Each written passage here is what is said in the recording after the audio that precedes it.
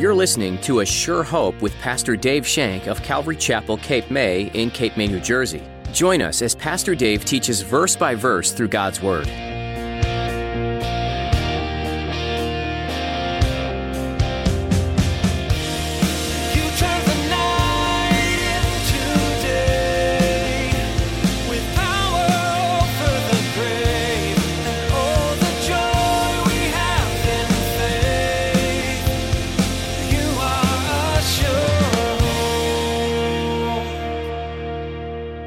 Continually sacrifice for all the feasts and all the holidays and all the Sabbaths. They had to continually sacrifice. But once a year he would come in and he would cover the sin for one more year. But when Jesus shed his blood on the cross and entered that Holy of Holies, our sins were washed clean. Our sins were gone, never to return. Our sins were taken away and thrown into the depths of the sea. And in him we have redemption forevermore. Can you imagine having to make animal sacrifices in order to receive forgiveness? It was God's grace that allowed them to atone for their sins in that way. If you're thankful to not have to get your hands dirty, then this lesson is for you. In today's message, Pastor Dave will teach you about the pinnacle of God's grace found in Jesus. Now, here's Pastor Dave in the book of 2 Chronicles chapter 2 and 3 as he continues his message, Solomon Gets Busy.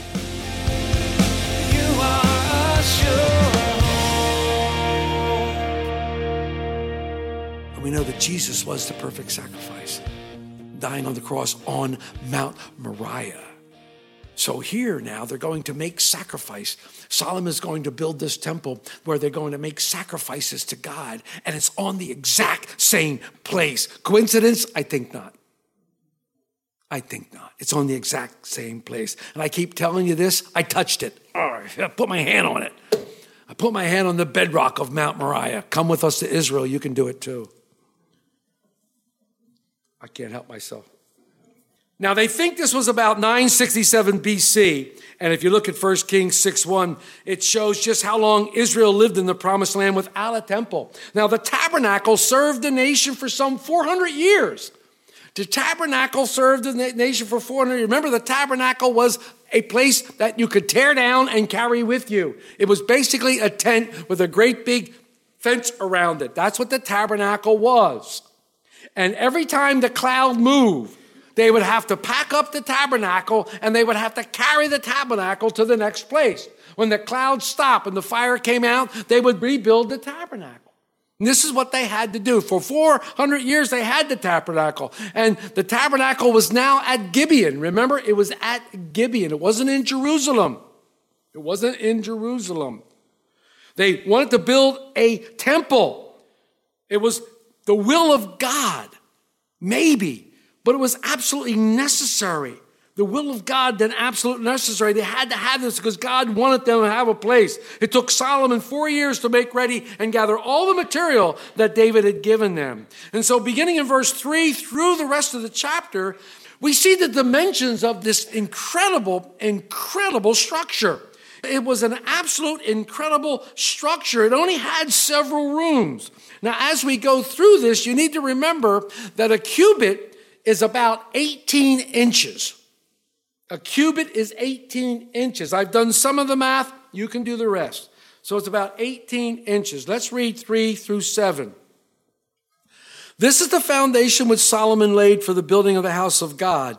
The length was 60 cubits by cubits according to the former measure, and the width 20 cubits. And the vestibule that was in front of the sanctuary was 20 cubits long across the width of the house, and height was 120, and overlaid the inside with pure gold. The larger room he paneled with cypress, which he overlaid with fine gold, and carved palm trees and chainwork on it. And he decorated the house with precious stones for beauty, and the gold was gold from Parvaim. He also overlaid the house, the beams, the doorposts, its walls, and the doors with gold, and he carved cherubim on the walls. So what does this mean? It means that the temple proper was about 90 feet long by 30 feet wide by 45 feet high. All right? It wasn't huge when you think of temples that time. It wasn't enormous, but it was opulent. It was gold. It was gold everywhere. But it was the glory of Israel was not in his size. What made the glory of the temple? It glorified. Presence of God, absolutely. The presence of God. The presence of God. Allowing for the outside storage, the vestibule, the estimated thickness of the walls, and the total size of the structure was perhaps 75 cubits or 110 feet by 50 cubits or 75 feet. The dimensions of the temple also tell us that it was built on the same design as the tabernacle, but only twice the size. The same design as the tabernacle, but twice the size. You can go back to Exodus and read all about how they put the tabernacle together. But the tabernacle, as I said, was basically a tent. They could pack it up or they could move it. The temple was going to be a permanent fixture, meaning the people had to arrive at their destination. They had to get there. They had to go there. It would be the one place where they were to worship God, the temple. Who came at Jesus saying that this was the only place the Jews had to go? The woman at the well. Remember? Well, the Jews say we have to go to Jerusalem to worship. We worship our fathers on this mountain. The woman at the well claimed it because she said it. They knew that's where they had to go to worship because that's where the temple was. They had to go up there to worship. They had to get there. It's interesting to me that one of the commentators I read called the temple a picture of the New Testament saints being built by the Lord. And look at Ephesians. Look at Ephesians 2, verses 19 through 21. 19 through 21 in Ephesians 2 says this, "Now therefore, you are no longer strangers and foreigners, but fellow citizens with the saints and the members of the household of God, having been built on the foundation of the apostles and prophets, Jesus Christ himself being the chief cornerstone, in whom the whole building, being fitted together, grows into a holy temple in the Lord, in whom you also are being built together for a dwelling place of God in the Spirit." In the Spirit. And we know from Corinthians, Paul calls us the temple of God because the Holy Spirit is dwelling in us. So we now are the temple of God, and the God is always with us by his Holy Spirit.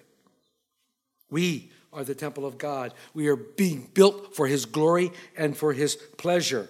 Just like the temple of Solomon, he's building it here, even though we have a rough surface. We are built with a costly foundation. It was costly foundation because it was built on the apostles and the prophets. Jesus Christ is the chief cornerstone. Jesus Christ is the head of this church. All pieces are being framed and fitted together in this holy temple. We are being conformed into the image of our beloved Savior, Jesus Christ. We are under construction. We are a work in progress. We are the temple of God. Read about it in Corinthians. The stones used to build the temple were all cut and prepared at another site. And the stones were only assembled at the building site of the temple. The story has it that when Jesus talked about the cornerstone that they threw away, the cornerstone that they mislaid, tradition has it that they cut the cornerstone first.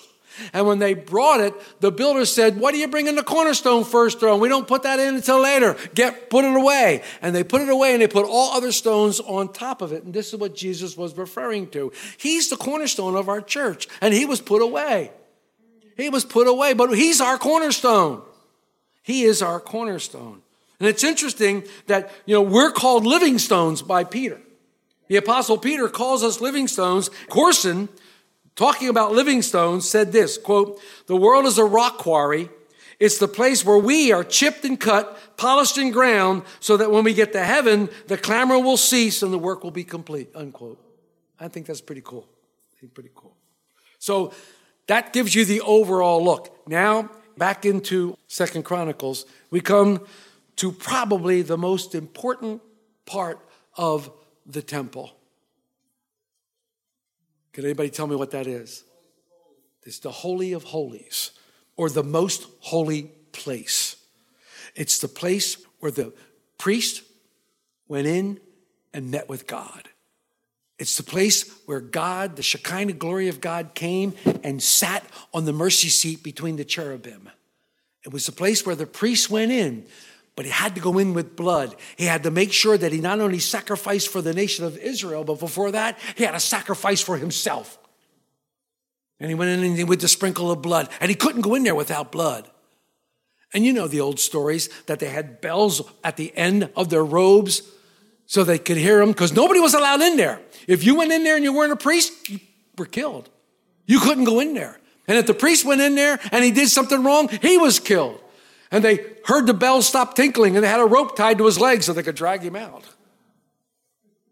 This was no small thing. The Holy of Holies. It's called the Most Holy Place. It was a 30-foot cube overlaid with gold. Look at verses 8 through 14. And he made the most holy place. That's the Holy of Holies. Its length was according to the width of the house, 20 cubits, and its width 20 cubits. And it overlaid with 600 talents of fine gold.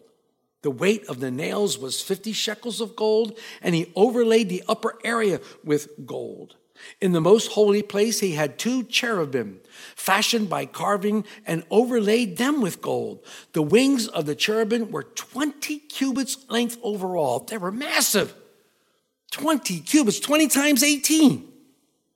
One wing of one of the cherub was 5 cubits touching the wall of the room. The other wing was 5 cubits touching the wing of the other cherub. One wing of the other cherub was 5 cubits touching the wall of the room, and the other wing of the 5 cubits touching the wing of the other cherub. The wings of these cherubs spanned 20 cubits overall. They stood on their feet and they faced inward. He made the veil of blue, purple, crimson, fine linen, and wove cherubim into it. Wow. This must have been some beautiful place. This must have been so gorgeous. Overlaid with 600 talents of gold. The gold was everywhere in the temple, but most importantly, it was in the most holy place. The walls were covered with gold, according to 1 Kings 6. The floor was gold, according to 1 Kings 6. And gold was hammered into all the carvings of the door. These 2 cherubim fashioned by carving and overlaid with gold. These 2 large sculptures inside the most holy place faced the entrance of this inner room. So as soon as the high priest entered, he saw these giant guardians standing there like guarding God's presence facing him. Incredible. Incredible place. Whew. He went in there once a year. He went in there once a year for sacrifice. Sacrifice for the nation. Took a lamb without spot. Taking it in there, taking the blood of that lamb and sprinkling on the mercy seat. Taking that blood. Oh, they sacrificed constantly. They sacrificed almost every day at the new moons and day and night. They sacrificed. But this one on the Day of Atonement, on the one big day, they did that. And then he made a veil. This barrier separating the holy place from the most holy place. It's a barrier that came down, a very, very thick veil, this beautiful, beautiful crimson veil. Once a year, you could go past that veil as the high priest. When Jesus died, with his own blood, he entered into that most holy place for us. He entered in for us. Took away our sins.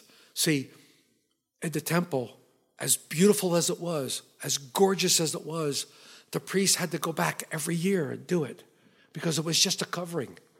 They had to continually sacrifice and sacrifice and sacrifice for all the feasts and all the holidays and all the Sabbaths. They had to continually sacrifice. But once a year, he would come in and he would cover the sin for one more year. But when Jesus shed his blood on the cross and entered that Holy of Holies, our sins were washed clean. Our sins were gone, never to return. Our sins were taken away and thrown into the depths of the sea. And in him we have redemption forevermore. When Jesus died, you know, in Matthew it tells us that the veil in that temple, that veil that we were talking about, was rent, meaning it was torn. And it was torn from top to bottom. In this huge room, this veil was rent. And it's a very, very thick curtain. And what does that tell us? It tells us that there's no longer a barrier for us to come into the holy place. There's no longer a barrier separating the most holy place and us. And the scripture says we can boldly come into the throne. We can boldly come into the throne because of the blood of Jesus Christ. Because we've been cleansed by the blood of Jesus Christ. And we can boldly come into the throne room and confess our sins to him who is just and faithful to forgive our sins. Because of the blood of Jesus Christ. Beautiful picture. It's open. It's open. Beautiful picture. And finally, in verses 15 through 17, least we forget our pillars. We come to our pillars. And I love these guys. We come to our pillars in 15 through 17. Also, he made in front of the temple 2 pillars, 35 cubits high, and the capital which that was on the top of each of them was 5 cubits. He made wreaths of chainwork as in the inner sanctuary and put them on top of the pillars. And he made 100 pomegranates and put them on the wreaths of the chainwork. Then he set up the pillars before the temple, one on the right hand and the other on the left. And he called the name of the one on the right, Jachin, and the one on the left, Boaz. Yeah. 52 feet, 5 inches high. They were massive. They were enormous. They were made of bronze. And they had all these ornaments on it. And they were given names. And they had impressive names because Jachin means he shall establish. And Boaz means strength. And every time they would come to the house of the Lord in the days of the Solomon, they would speak up, look, he shall establish. And look, in him is our strength. And it set them in the right frame to come into the house and worship the Lord. Seeing those pillars standing there. And the crowds gathered in the morning and the evening to worship. The Levites would lead them and standing in front. And they would come to the pillars and they would all, he shall establish and in him is our strength. And they would all shout. Wow. One could say that the house of God itself was Jachin and Boaz. The temple was established by God and it was built by God. But every time they looked at the temple, they knew that God had established it and strengthened them all things. What a beautiful picture. The house of God is a place where people experience the pillars were all about. At that house, people were established in the relationship of God. And at that house, people were given strength from the Lord. He shall establish, and in him is our strength. What beautiful things. Yelling to the entire community, come here, get established. Come here, receive the strength of God. And when we come up to our church, we too see 2 pillars standing at the door. 2 pillars standing at the door. Incredible pillars. And in one he shall establish, and the other one God is his strength. And they stand there and they welcome everybody that comes in. And everybody that comes in knows that God is in this place and God is with them. And they are welcomed with love and cheer. It doesn't matter what they look like. It doesn't matter who they are. But they're welcome to come into the community of saints and welcome God. And I'm so blessed by them. We haven't been able to figure out which one's Jachin and which one's Boaz. We're going to have them maybe arm wrestle one of these days to find out who's who. I don't know. People coming into this community of saints feel welcome. They come in here and they feel blessed because they're greeted with such love and with such devotion and true love and true devotion, just like these 2 pillars stood at the entrance of the temple. These 2 pillars, strong and mighty, he shall establish in him God is strength. Just think about that. What do we do here? What do we do? People come in, and I come up with 3 things that I think are appropriate here. What is our goal here? Well, we want people to come in and we want them to get saved. We want them to know Jesus Christ as Lord and Savior. We want people to come in here and we want them to get settled. We want them to get established in God's word. And we want them to get to know God and to know him personally. And then we send them. So they get saved, they get settled, and then we send them. They go out into the world and they become representatives of Christ. They become representatives of other people. And they come in and they're established and they're strengthened here. People who are strengthened in God's word, because God's word is a strengthening fact in our lives. It's our sustenance. It's our daily bread. It's our manna that comes from heaven, God's holy word. And he speaks to us through it. And he strengthens us and we can face anything with God in our heart, with God in our lives. And that's what it is to be a fellowship of believers. People getting saved, people coming to the knowledge of Jesus Christ as Lord, believing in him, trusting in him, hoping in him, knowing that God raised him from the dead, confessing their sins, and being born again into a living hope and becoming one of those living stones, part of the temple, and then becoming the temple of God that God can dwell in by the Holy Spirit. And as they get strengthened in the Lord, and as they get settled in the Lord and established in the Lord, they learn that they need the power of the Lord, and then they get baptized in the Holy Spirit. And then they come out these walls, and they walk out that door and past the pillars again, because they're there.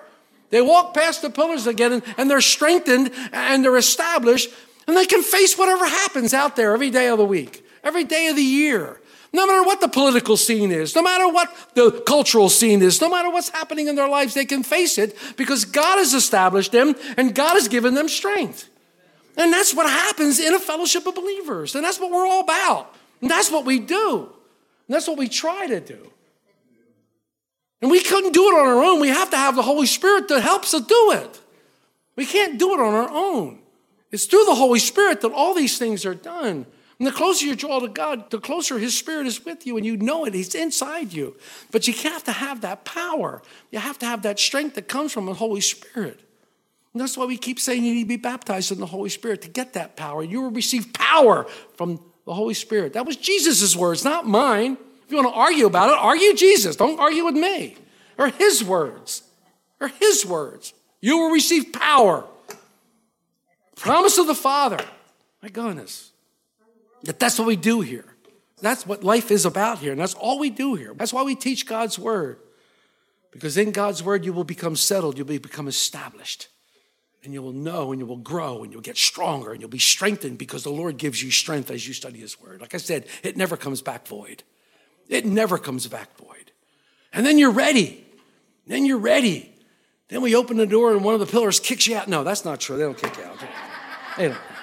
They don't kick you out. No. You go out into the crazy world that's outside. The crazy world that keeps closing in on us. The crazy world that's spinning out of control. But it's spinning right into the place where God wants it. It is spinning directly towards his plan, the eternal plan he has. The eternal plan he has. I love this. I just think this is so exciting to see. God's plan hasn't changed in thousands of years. It's still the same plan. I love you. I'm your God, he's saying. I want a fellowship with you. Before I gave you a law, you couldn't abide by it. But I sent my only son, Jesus Christ. Through him, by him, you can have fellowship back with me. That's what God's saying to us. Giving us my goodness. When you think about it, when you get right down to the seriousness of it, the creator of the universe is wanting to have a fellowship with you. Wanting to get close to you and draw you close to him. Wanting to help you in your time and strengthen you in life and give you everything you need for life and godliness. Then he wants you to help him by talking about him and having people come to him so he can do the same thing in their lives. Not that he needs your help, but he uses us. He likes to use us. So that's what we do, and I get excited about it. You are a sure. Thank you for joining us here today on A Sure Hope. In this series, Pastor Dave has been teaching through the book of 2 Chronicles. The book follows the kingship of Solomon, all the way through until both Judah and Israel are taken over by other kingdoms surrounding them. There are many moments of great faith within these pages, and also typical moments of falling away from where Israel had begun. But the moments of faith put a spotlight on God and his amazing ways of coming through for his people. No matter the situation, God is on the throne. He's more powerful than any opposing country or enemy that's coming against you. So take courage and believe God for big things today. If you're enjoying this series from A Sure Hope, we invite you to check out more messages at ASureHopeRadio.com. Get to know more about Pastor Dave while you're there. You can also get a feel for the church behind this ministry, too. That church is Calvary Chapel, Cape May, in Cape May, New Jersey. Please feel free to explore our website to get more information on service times and other useful information. If you're not in the area, why not find us on Facebook or YouTube? We live stream our services to both of these platforms. Find links to both of these on our website, ASureHopeRadio.com. If for any reason you'd like to email us, you're welcome to do that as well. Our email address is info@capewatchradio.com. Our time is up for now, but make sure you come back again for another edition with Pastor Dave, teaching through the book of 2 Chronicles on A Sure Hope.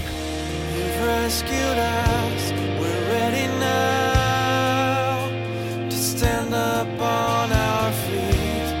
Born again, we now go out, we set our hope on grace.